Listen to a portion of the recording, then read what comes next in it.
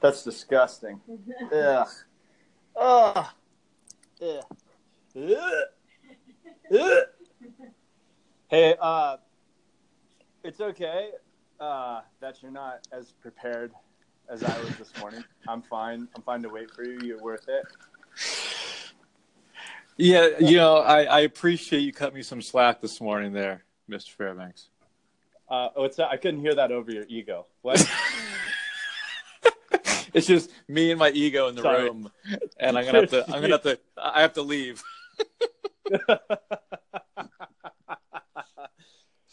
Yeah. So what we're for those listening, I basically completely forgot that there was a podcast this morning. So I get a text. It's like, what are you doing? Are you gonna like? Go ahead. Ball roll or? It's so funny because I wrote this really crass text, and I'm like, no. So I sent you a nice one, but I should have just sent the crass one because that's what you're going to tell everybody I said anyways. Yeah, you should have. It was well deserved. No, I had out of the blue, all of a sudden I was looking over, and one of the dogs, Veda's friend's dog, whatever, it's Talia's aunt, is in the backyard. I'm like, oh my gosh, did she run away? And I just got completely sidetracked. And anyhow, so I wanted to kick this off because previously, you shared a little bit of your past and your rap days, and I thought, hey, let me see if I can dig through and uncover something out of my past. And so, your host, Prince of Pain, Jeff Fairbanks, a.k.a. The Triumph Project, along with my co-host, Jason Macaluso. I'm not trying to butcher his name anymore. Nice job, man. I wanted to come and kind of even the playing field. So this is what I came up with. It's terrible. It is terrible. I'm just saying. I'm just saying. Yeah, you got to wait for it. Wait for it. Hopefully the tape player is going to work.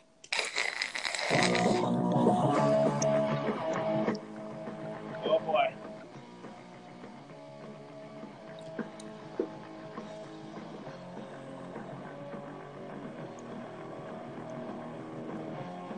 It's about the best that you can hear. I'm trying so hard that I cannot stop. And I'm trying so hard to be what you want. And I can't find any way out. It's what you're all about. I can't find any way out.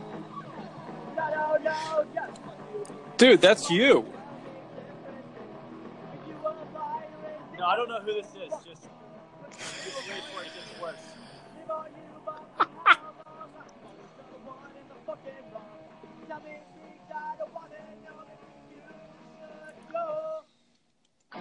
Yeah, all right. But as you can see, I did. So what did I play? It sounds like you singing. So you think I was singing, huh? That's what I thought. You know what's funny is that was actually not the song I was going to try to play for you. But it sounds like your voice. It totally sounds like your voice. Okay, that's me singing. But here's the thing. This is on a tape that I found in the bin in the garage, like from when I was a kid, right? I was 17 right here. And kind of you could see I threw in an F-bomb. So of course you did. My early days. But I was trying to find a different song, but it's on a tape. So we bought this old school $20 tape, cassette player so that I could connect it to a speaker to try to find it. But let me tell you how much I forgot.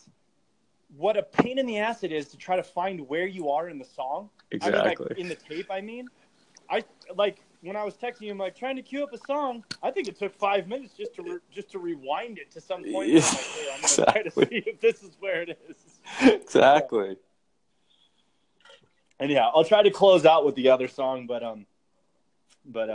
wow, how much? So that was you singing. Yeah, that was me singing. I was the lead singer in two bands. That's awesome. That was the first band that I was in. And again, like I said, I was horrible. but we were high school kids, and we had a blast. So that was Sure. a buddy of mine. His name was Keith. He played guitar. I thought he was super good. And then his brother played bass. His name was Scott. And we had a drummer. His name was Phil. And in that particular song, what I remember is we played one party, and that was like a big deal. Of course. It's out in front of some kid's house. I don't know, and I cursed. There's like a song where it says, I said like something like stupid fucking whatever. And it's kind of at the close of the song. So it's like all the instruments kind of die down, and that's kind of like the ending. Just And you. the mom just happened to walk out or something, right? And her face was just like, "Get out of my house," you know, type of thing. I'm like, shit. And so anyhow, we played together in high school just all the time, because you know what else do we have to do? I'm now surfing and doing that, and so yes, I was singing, and we my favorite song, actually, the one that got me to be their singer, was that it was really weird. I don't know how people write music. Right. I don't know if I'm creative in that light, but what would happen is they would mess around and make like a song, and then they'd send it to me on a tape and go like, "Here you go," and I'm like, "Well, shit, what am I gonna, you know, what do I do with this? I'm not a musician type person," and so I would just listen to the thing over and over again in my room. And just something would just come to me. And so this one song in particular that I was hoping to find and play for you is actually, I don't think it's all that terrible. And I was kind of proud of myself for making up the song. But what happened was so yes, here's another story. I'll just spit it out for you so you don't have to save the time. Thank you. They send me the tape and they're like, "Oh, can you write something to this?" I come back to them and going, "I think I have something." And so what they did was they just played. And then I just, you know, they handed me some shit mic with, you know, I don't know, some amp. And I sang the song, and they were like, "Well, holy shit, that sounds like some band." I had no idea who it was. And then they're like, "You should sing for us." And then I was like, "Okay." But I think what the problem was, I think I kind of made like one okay version of something, and then the rest is just total shit. So they're like, "God damn it." But then we're all buddies, so we just messed around. You went to a well, and that was it. There was nothing left after that one song. You were like a one-hit wonder of the 80s. Yeah, kind of a one-hit. It was just for people and myself in the room. It was like, "Yeah, this is good." And the mom. Yeah. She was your biggest fan. She was secretly your biggest fan. I think so. I think I still get letters. She's probably a lot, so I might have lost a couple. She's probably following you on Instagram right now, so I'd be careful. Probably. Groupie. Yeah. See, these groupies. I've told you, the Prince of Paying groupies. Did I not say that last time we spoke? Apparently there we go. I'm still in denial. Exactly. One of the early stages. So, okay, so there you go. There it is. I thought here was my thought for today, and you can convey what you think. I thought we could kind of keep it shorter, if you will. I have another guest speaker, next week for next Tuesday. Cool. And I'll kind of keep that a surprise. But I was hoping we can kind of go over some tips and tricks, like things that you and I have learned, because obviously different paths into this and different timelines doing it. But little things maybe that people that are coming into it, like when people shared some things with me, I was like, "Gosh, really? Like, damn it." You know, and so I did that stuff. And I'm wondering if maybe we could start there and see what kind of unfolds. Or if you want to start somewhere else, I'll just let you take the reins, man. No, I like the tips and tricks. I'm digging it. Okay, so you want to hear something that I think I get a lot of weird stares when I do this, and or at least I feel like I do. But let me tell you something about how about a wetsuit tip? On your wetsuit. We're starting from the beginning. Okay, is that cool? Let's start like swim, then bike, then run. Let's go. All right. Okay. So for swimming for me, and then you can share. I came from, and I'll give you an embarrassing story too. My first ever triathlon wetsuit, right? I bought it. It shows up, and I go to put it on, and I've worn a size medium wetsuit like from all my surfing days. Yeah. Right. I try to put it on, and I can't zip it up, and I'm like, so I get all kind of fired up, and I'm like, "Are you shitting me?" Like spent all this money. There's like no instructions on how to put the thing on, and I can't zip it. And so, Wait, so I'm not gonna say who maybe I shouldn't say the brand or whatever. But it's not the brand's fault. I'm going with it's not the brand's fault. Well, that's what I thought at the time. I'm like, what a piece of shit. Uh-huh. And so I don't know if I called or sent an email or did something. And they basically were like, hey, why don't you watch this video? Have you seen the YouTube video or whatever, how to put a suit on? And I'm like, in my mind, keep in mind, like I came from surfing since I was like, 15. So I'm thinking that response to me was offensive. I was Right. like, I'll show you. Video on how to... Yeah. I'm like, come on, man. Like, and so, so here comes my humble sauce. I watched the video and I realized that you don't, at least for this brand, you didn't keep the wrists. The wrists didn't fall right at the wrist location. The ankles didn't rest right at the ankle location. You pulled them up like I would say 2 to 3 inches on the arm, 3 to 4 inches on the leg. Yeah. Well, sure shit, I do that, and then all of a sudden, magically, the suit zips up, right?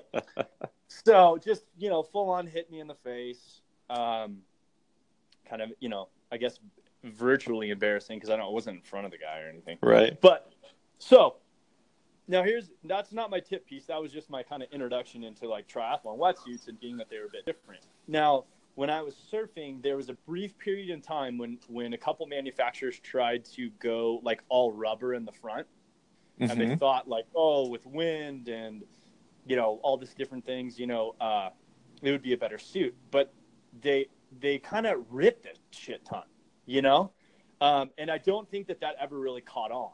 In at least when I exited the surfing world, and so when I came into triathlon, it's all rubber. And so I immediately knew, like, oh, I got to be careful with these things. And then you get all the write-up, warnings and whatever. Like, here's your white gloves to put on a suit and stuff. I don't. That was weird to me. I thought that meant that you got like a nice suit and that's your white glove suit. The white glove service. Yeah. And so I see these gloves and all of a sudden I'm like, what the hell? So here's my tip. And it might sound goofy, but I'm telling you that this works. The rubber on the outside is attached to the interior components of the suit, which is the beef of it, which has a material to it, right? So you can grab it, basically.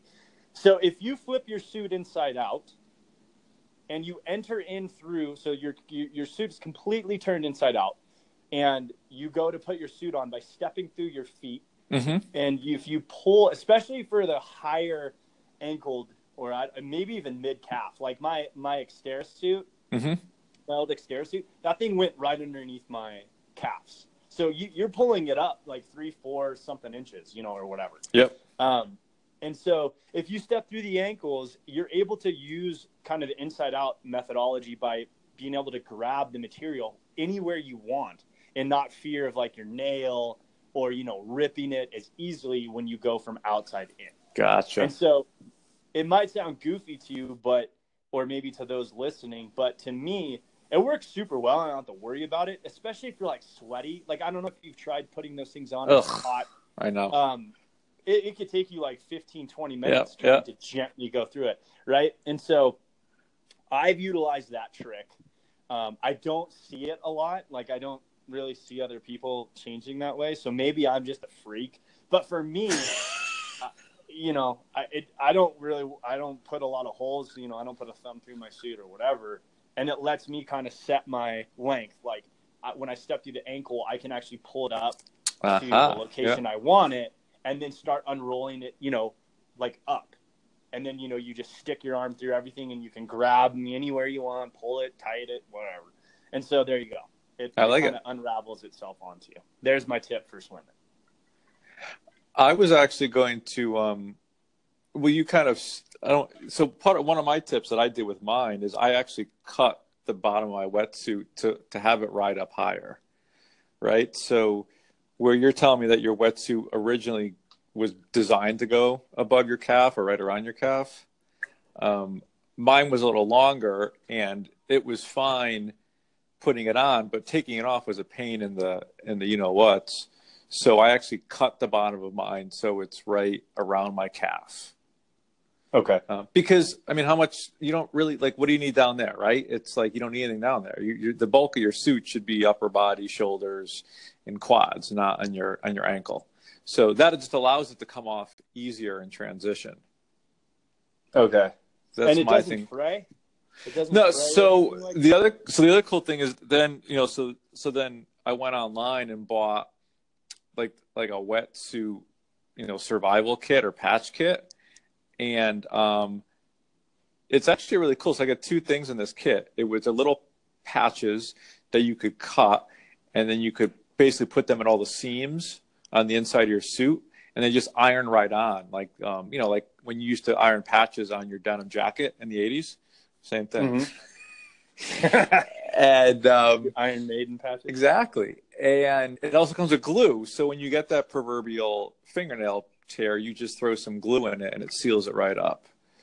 So that was, and it took me 10 years to find out that they actually make this stuff.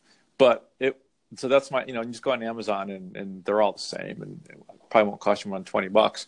But while you're on Amazon buying this, my 2 words of advice are Body Glide. Huh. Do you use I've Body never Glide? used No. Dude, that stuff is like the savior of saviors. You know what it is, though. No. Okay, here we go. Write this down. It looks like a deodorant stick, and you slather it on the back of your neck and on your wrist. Wait. Did you say Body Glide? I think my wife and I may have used that.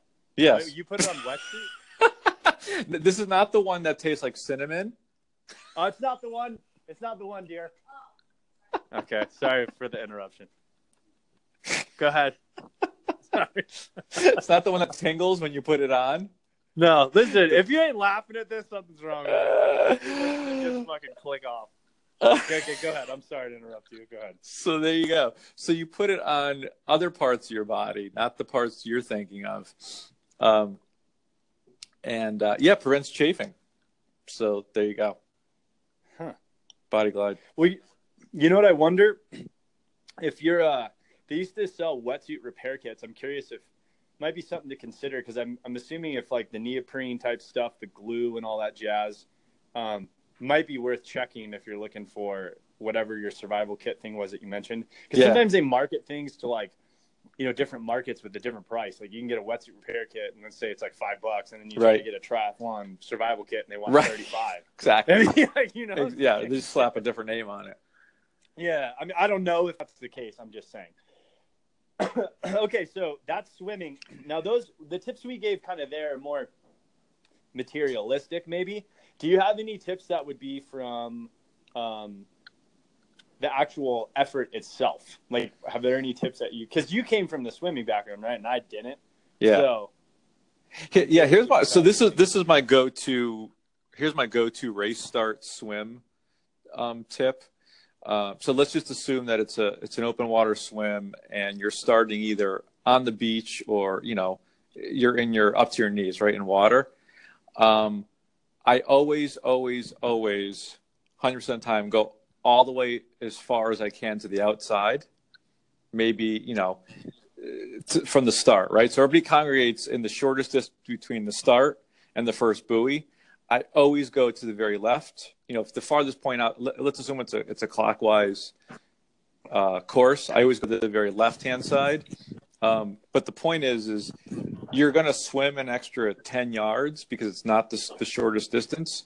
But 100% of the time, you're going to avoid all those initial elbows and knees into your face.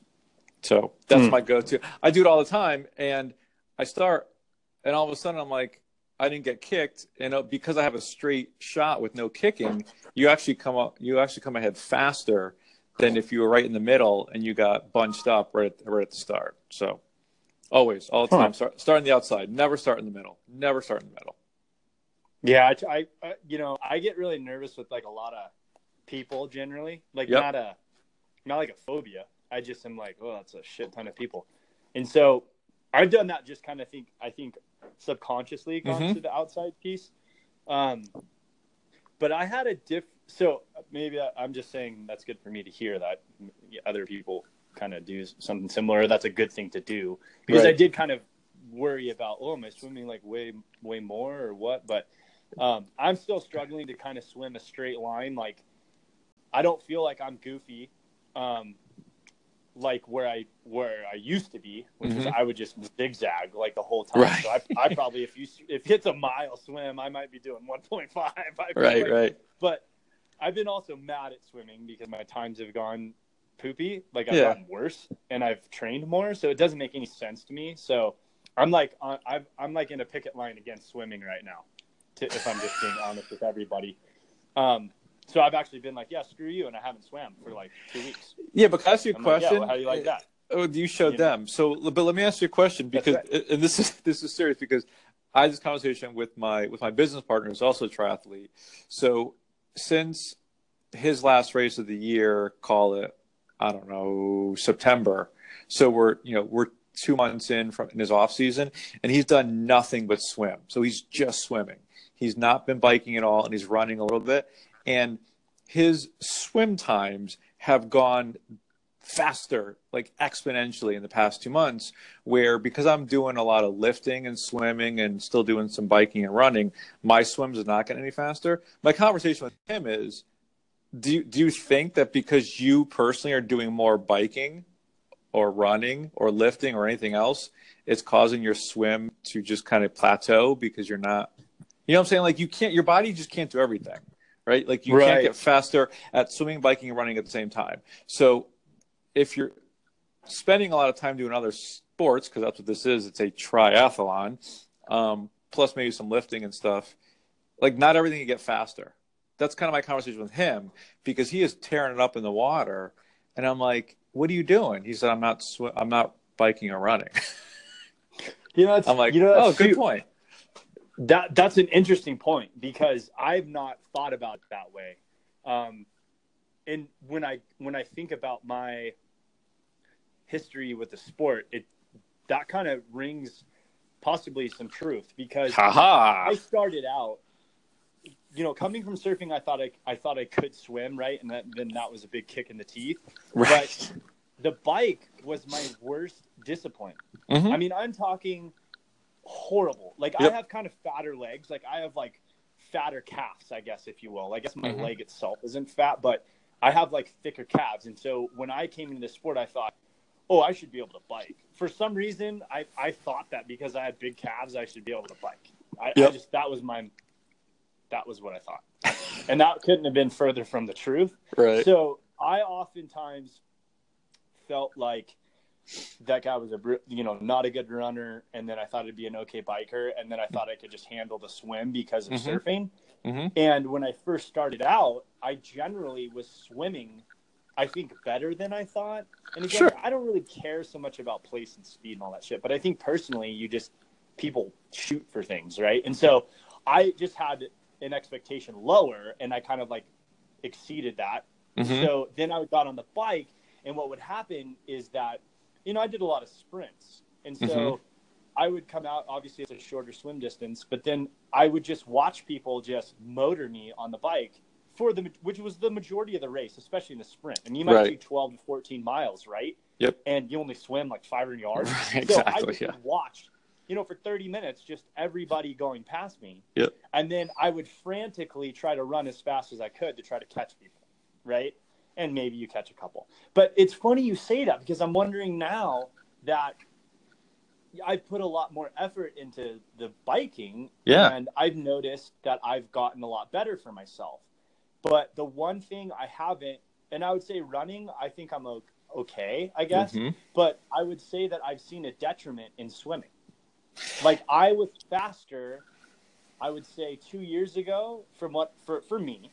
I was faster without a wetsuit swimming in Florida for a half than I've been with wetsuits in the last 2 swims by like 3 minutes. But how's your bike and run progressed? Like multiple miles an hour. There you go. That's my theory in talking to my partner, Andy, is because he's telling me the times he's throwing down right now, and I'm like, and we're swimming probably the same amount of yards per week, and we're probably similar swimmers, but he is just so much faster than me right now. And I'm like, yeah, but dude, I'm biking, running, and started a lifting program. He's like, yeah, I'm not doing anything else. I'm like, Okay, so that's my spitball thought. The best line I ever read in one of the many books that I read was your body. So stress on your body is stress, right? So your body can't differentiate, swimming, biking, running, marital stress, work stress, environmental stress. Stress is stress is stress. So, and there's only so much stress you could put on your body. So if we as triathletes start throwing out all these other stressors on our body, something has to give. And then again, for you and for me right now, maybe it's the swimming part because you're focused so much on everything else. And you freaking Zwift like a madman. You're on there like 2 hours at a clip. So Yeah. That's Yep. my thought. My thought is your body is just like, I'm giving 110% effort to recover from the bike. And then when I get in the pool, I got nothing, dude. Sorry. So I think that's my thought. Huh. I just think, no, it's interesting. I just think, maybe people can comment on that, but I think definitely an interesting perspective. So I appreciate that. But I want to share my tip that someone gave me for the swimming effort. Because you were saying the Body Glide thing, right? Mm-hmm. And mine not the is cinnamon brand, the one the tasteless one.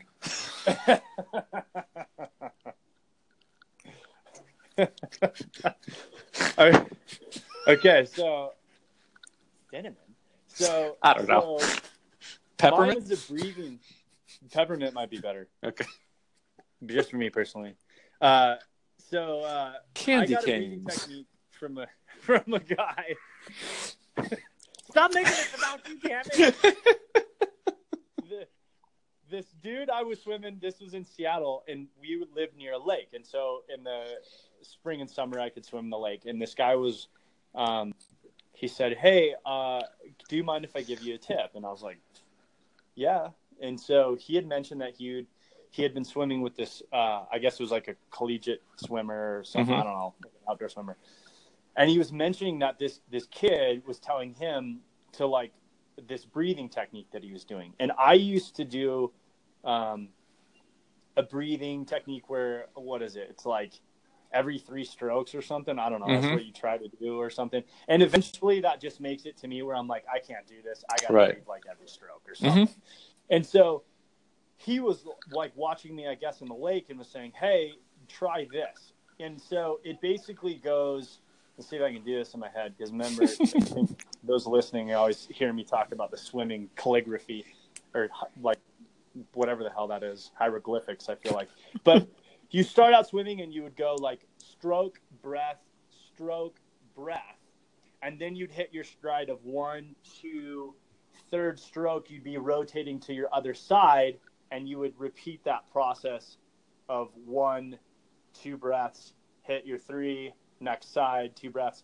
And I felt like when I had been trying so hard to do 3 to a breath and 3 to a breath, that I was always just, wanting more air. Gasping for air, sure. Yeah, especially when I first moved to Colorado, Oh, yeah, I right. noticed that I just wanted more air. And so when I did that kind of 2 and then whatever, it felt like I was breathing more. Now, why I give this tip is where this has helped me is that sort of helped me, I guess, set a breathing pace. And so when I've started the races, here's my kind of dual tip. That breathing technique for me has been a pace setter for when I start the race.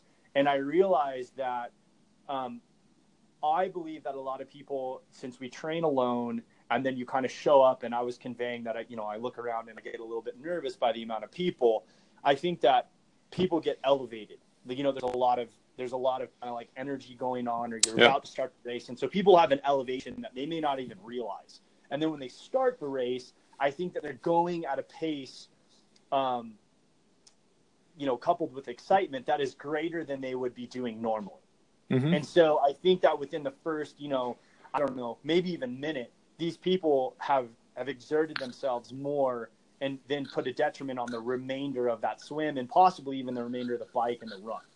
And so I've used that breathing technique to make sure that if I can't sustain that in the first, like, let's say if it's a half and like the way the buoy set out is, if I'm halfway to the first buoy and I'm gassed, I know that I'm blowing my game. Gotcha. Yeah.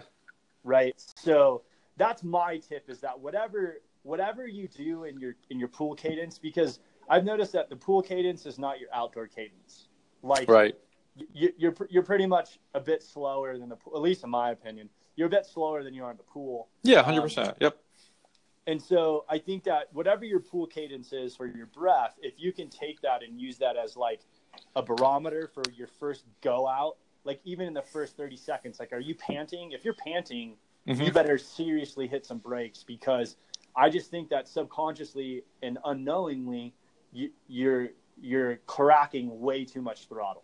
And I think if you can save it to be something where I feel like, oh my gosh, am I going slow? And then let's say there's 3 buoys and you want to start kicking ass on that final buoy. I'd way rather finish that thing strong, right, than kind of feel like I hit that first buoy and you see those people, they turn the corner, hit right, their head pops up and they start breaststroking. Right.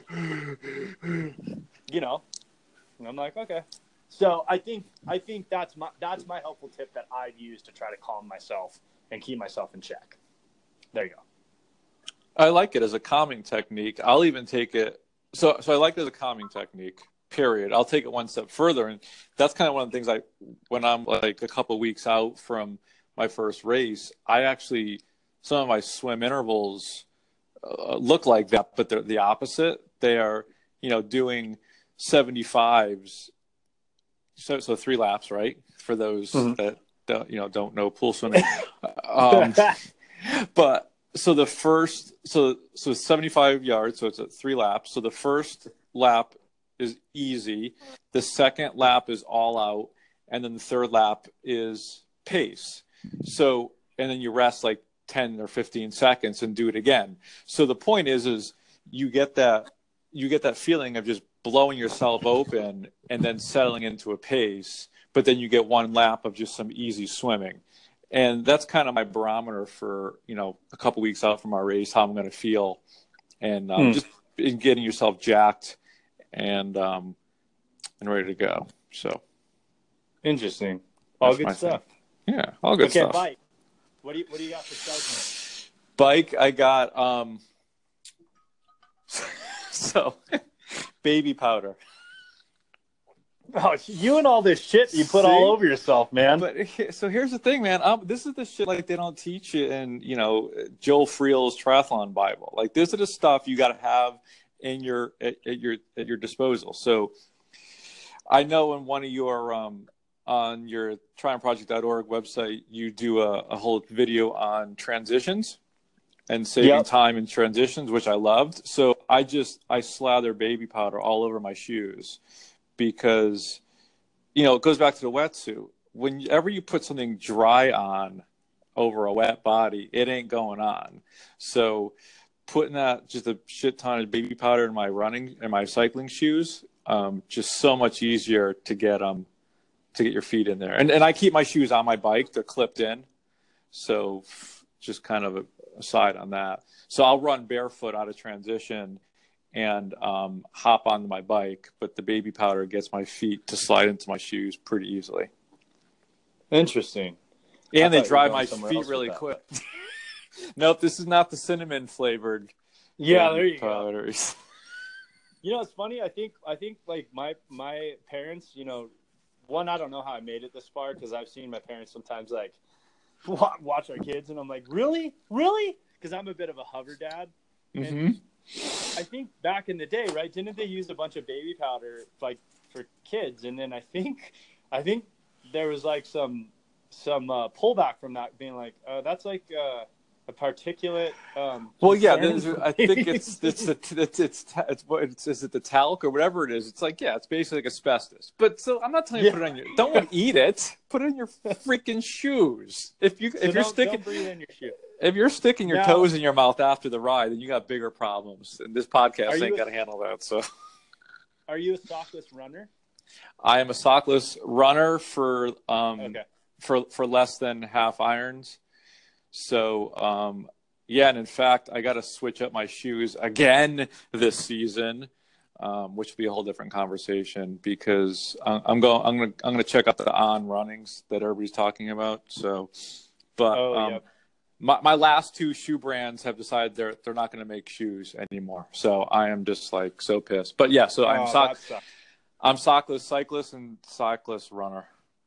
Yeah, that's the same with me. That's where I was going with asking about the baby powder. Cause Yep, exactly. I do notice some people use the socks and stuff, but I'm not talented enough to be able to go from transition,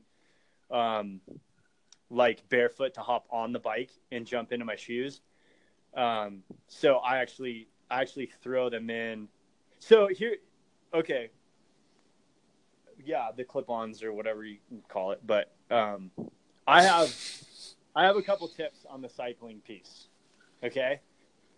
One is I use cycling shoes rather than triathlon shoes. Okay. And so this is my theory and my experience and experimentation, if you will. How about that, right? And I've talked to a lot of different people. I think that's been one cool thing about the journey piece is like I've interacted with so many different people, right? And I know sometimes you're like everyone has an opinion, and it depends on how that's conveyed to you. But I think it's interesting to hear people's points of view. I don't like being talked down to or being talked at, but talked with is great, right? And Correct. so Yep. I've heard a lot of these people give me feedback on what they do. And I came from doing the cycling shoe because in the triathlon shoes that I started out that way. I'm like, I need a triathlon shoe and all this stuff. And so you have the Velcro, they're kind of more, to kind of go on easier or whatnot.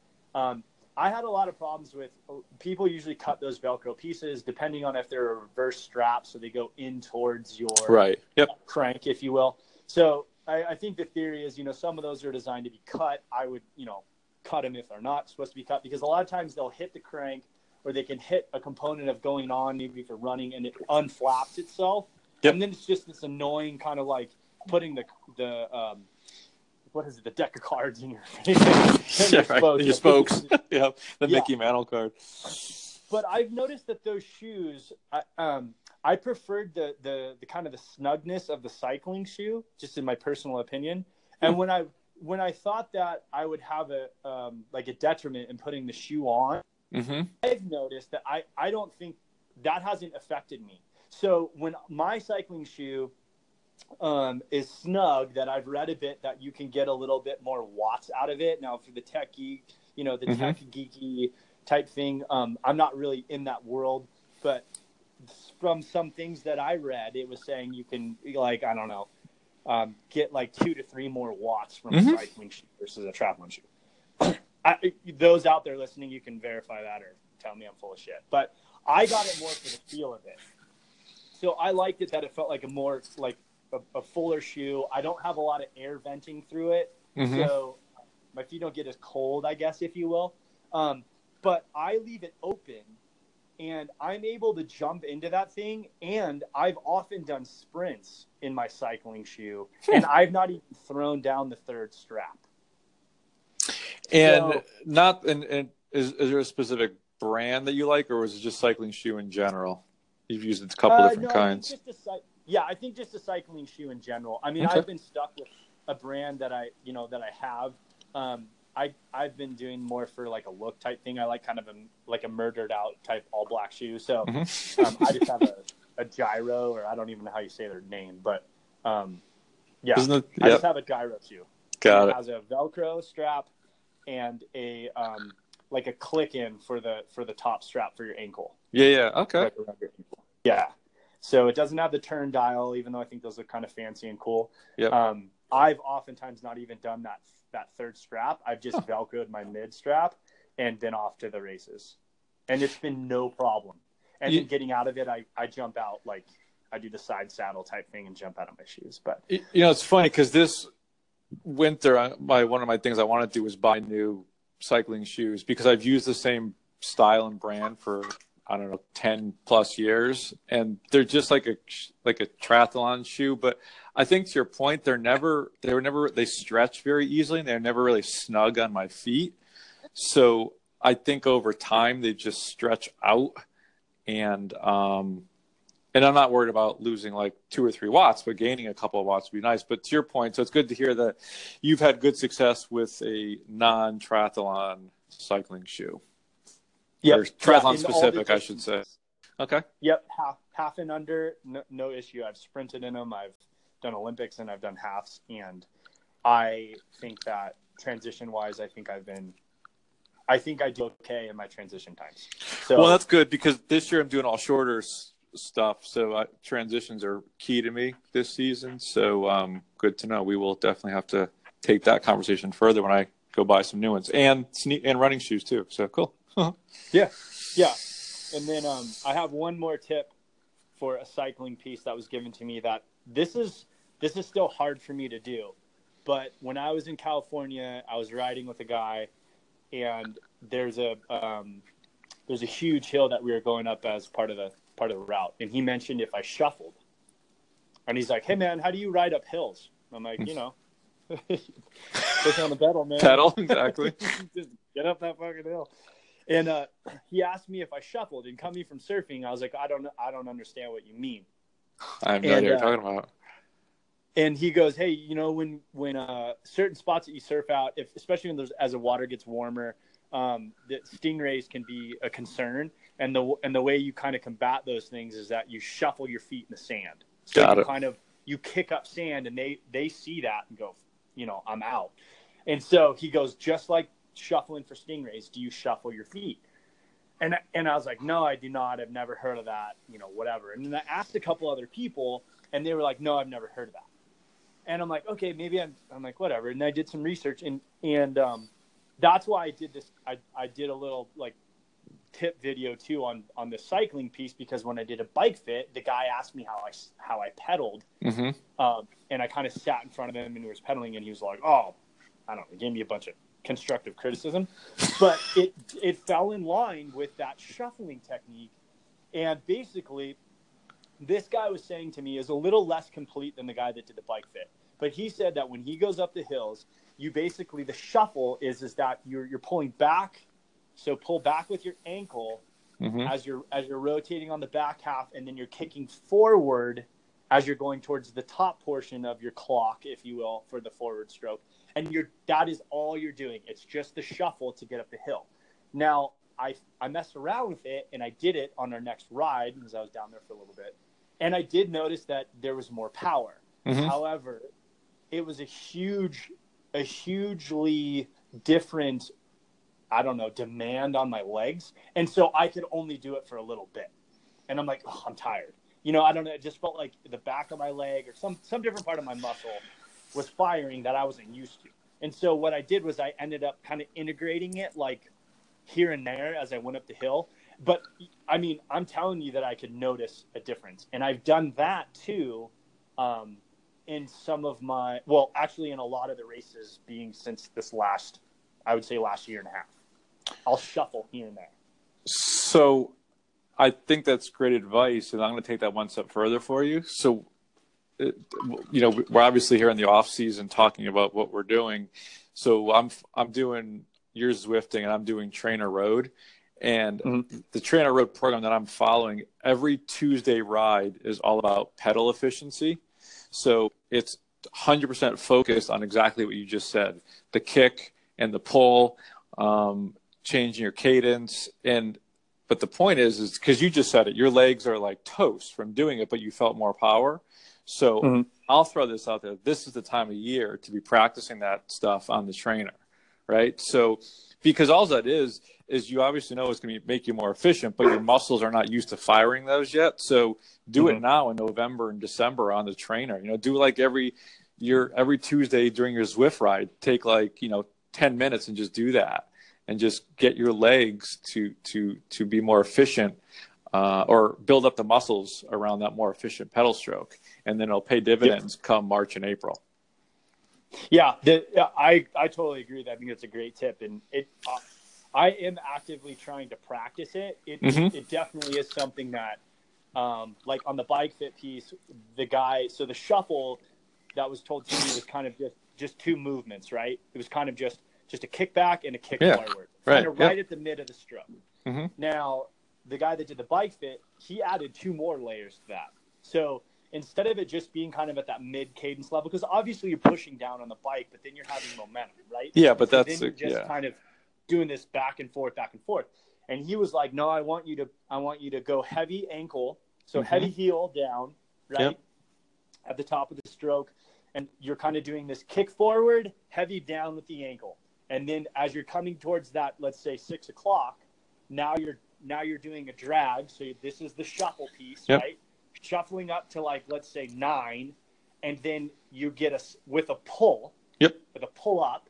And then as you get to like, I don't know, 9-ish, 10, that's when you're doing that kick over. So he added kind of, that still has the shuffle in it, but that was his complete cycle kind of recommendation and things that he alleged that were given to like, top cyclists and these elite people that he coached, yep. Over several years. And I thought, okay, cool. That added more layers for me to practice. But again, this is like, I equate this to motocross. In moto, you use a lot of techniques in braking and throttle control to keep your bike, especially in jumping, to keep it where you want it to be, right? If you're high on one end, like, for instance, if you're nose high off a jump, you can click on the brake and it lowers your front end. If you're low on the front end over a jump, now, this doesn't save you in all circumstances, but if you're slightly lower than you want to be, you crack the throttle and that inertia raises the front end. So those things, as you get over practice, you don't have to think about it anymore. It's a feeling. You're low, you do something. You're high, you do something. This is what I equate to in the cycling thing. I'm not there. So all that shit with the pedaling and all that stuff, I have to think about all those components. And so what happens is like I actively am thinking about it. And I'm practicing and start getting tired. And I'm like, fuck, I forget. And then I'm back to my normal, just up and down, up and down, up and down. So I guess my goal for myself is to try to get used to that feeling, right? So that I don't have to think as hard. Well, that's the point. That's why, again, doing it now in November and December, it pays dividends in April and May. Because you don't want to do it in May because, you're going to be like, screw it. I'm not going to – I got a race. I don't have time to think about this. But if you do it now when there's no race coming up anytime soon, you could just train your muscles to be more efficient until eventually it just becomes part of your everyday regular cadence. Yeah. Well, cheers to hoping for that. 2018. Exactly. Okay, give me a running tip because I think running is one of my things that I know the least about. So. So I'll go back to my my theme of powder and body glide. So running sockless, body glide at the bottom of your feet is like wearing an extra layer of socks. So that body glide goes a long way. Cycling, running, swimming, the bedroom, everywhere. So, but if you put the body glide on the bottom of your feet, it's like having a layer of sock on, and you can run sockless with 0 blisters, 0 problems. Interesting. I'm telling you, body glide, go out there, go on Amazon right now. It's dirt cheap. It's like $5 or something stupid like that. It's save your life, or at least make it more fun. Well, so I have two. Here's the tip that I kind of learned the hard way. For running like the distances, right? I tended for about, a year and a half or so, maybe even 2. I never ran over, I'd say 4 to 6 miles, right? Even in the journey, I never really even prepared more than that. And I had a theory behind it, but that we can talk, that's another time. But here's the part that kind of kicked me in the butt. I came down to, came to Colorado, whatever. And, some people have long runs. Actually, I feel like a lot of people. It felt like everybody but me. And so I was like, okay, well, let me see if, I was having a conversation with Ben from Love the Pain, and he kind of was like, dude, I don't even think we were talking about something, and basically I like challenges. And so he's like, I don't even think you could run like 2 marathons back to back. And I was like, what? And so I'm like, whatever. So I went, I'm like, screw you, man. And I went on one day and I went out and I did like 18 miles, right? But I noticed like right at mile like 5, my foot started hurting. So I've had a lot of surgeries on my right leg. I think we've talked about that before. My right foot started hurting. And I couldn't figure out why, because it doesn't ever hurt. I run, 6 miles, whatever, not a big deal. I don't have any pain. My knee and my foot were getting worse and worse and worse, and I had to stop. I was going for 26 miles. I wanted to show him that I would do 2 in a row and just go pound sand. It was just a little thing, right? But I had to stop at like 18 or I don't know, maybe I got to 20 or something. So here was my point. I just jumped from doing a pretty consistent 4 to 6 mile click for a long time. And I went straight to going to 20, right? If you will, 18 to 20. It's just in one click. And I thought that athletically and endurance wise, that I thought it's not going to be a problem for me to go longer. Right. But I think that I didn't train myself up to that point. Totally. And I don't know how much, each people need, but I think I was concerned like, oh my gosh, the journey ruined my foot or the journey ruined my knee or whatever. And I'm just going to have to deal with this because it hung on for like a month. But what I started doing was on Saturdays or Sundays, I would incorporate a longer run. I started going to 8 and then I went to like 10 or 11. And that's about where I've been doing it, maybe 12.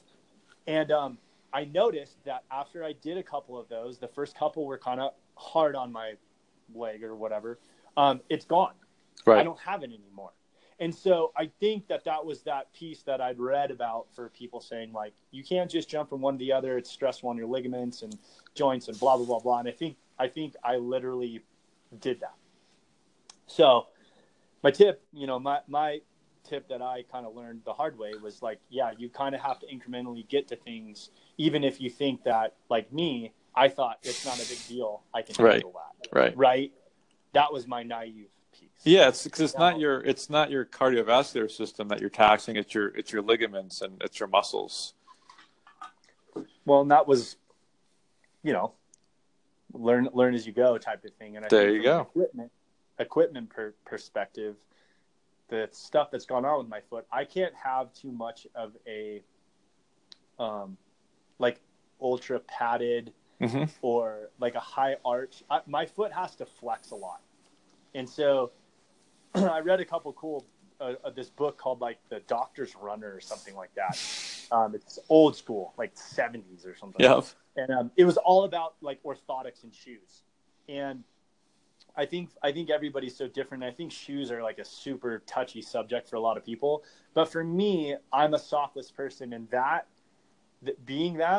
eliminated a lot of shoe brands a couple years back. And I used to run in, I think, New Balance, and they had my favorite shoe ever, and for years. And that's the only reason I went to On was because they changed their material. Gotcha. So the same, model I used all of a sudden rashed up my foot everywhere. Yep. And I found an On or whatever, and I'm like, oh, I didn't get a rash. Like, done. I don't really mess with stuff. Perfect.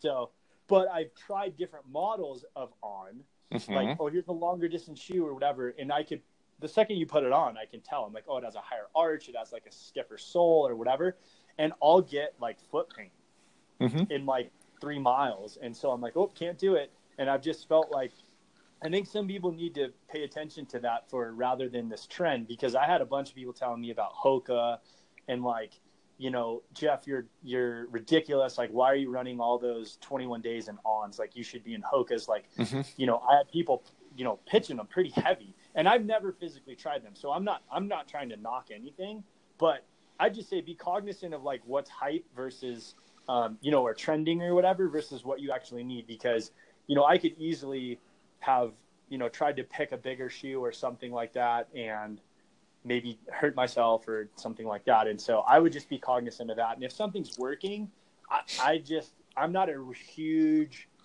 searcher of like the next best thing. I feel like if it's working, I don't have an issue. Like, why am I going to, you know what I'm saying? Like, I'm not feeling a big need for that. So no, I think you nailed it. I think it's when people ask me, what are you running? I'm like, it doesn't matter what I run in. It doesn't matter. It doesn't matter what I run in, because what you run in is going to be completely different, because all of our feet are different and all of our issues are different. And so, I 100% agree with you. Don't believe all the hype. All these companies they need to constantly sell new product, right? So they're going to come out with something better or stronger. But if it works, just freaking stay with it. That's why I was pissed. My last 2 shoe brands, they were working, but they weren't keeping ahead of what was hot and cool, and they just stopped making them. I'm like, you guys suck. So Yeah, that's where I am right now. well, I feel you on that, because that was my New Balance experience, and it was a real big, huge bummer. So Cool. Well, we'll talk offline about On when I get there in about a month or so to buy some new shoes. Well, I'm going to try to close out unless you have anything else. I think it was a good tips and actually a lot longer than I thought. Yeah, I was laughing at you when you're like, I don't have much to say, so this should be short. And I freaking burst out laughing in my office. I'm like, bah! Yeah. I'm gonna let that one go. I'm gonna just let that one sail over right now. Sorry. I'm gonna edit that one out. No, I don't know how to do that yet. Exactly. Okay, I'm gonna try to find the song. I'm literally right now rewinding the tape. I'm gonna try to find the song I was originally trying to do for you. Cool. It's not my favorite one because unfortunately I recorded over that. So, well, I mean, what are you gonna do? I was 17. Right. You needed the money. Yeah. Oh, here it is. Oh boy. Okay, so let me give you some preface to this. All right. Okay, wait. What? Hold on. So you can hear this thing tip click. All right, hold on. Okay, so this was our first attempt at like background vocals. Okay, so me and the guitarist like trying to harmonize. So it's pretty funny. Definitely, we had some worse ones. So here you go. So I'm your host, the Prince of Pain. I'm out. This is my band from 17. Jason, thank you for your time. And hope someone got some value out of this. And have a good laugh at my expense. My pleasure, brother. Thank you.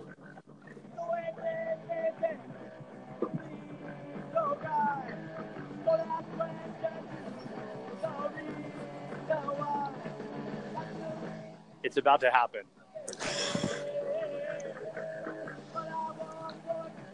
Here you go.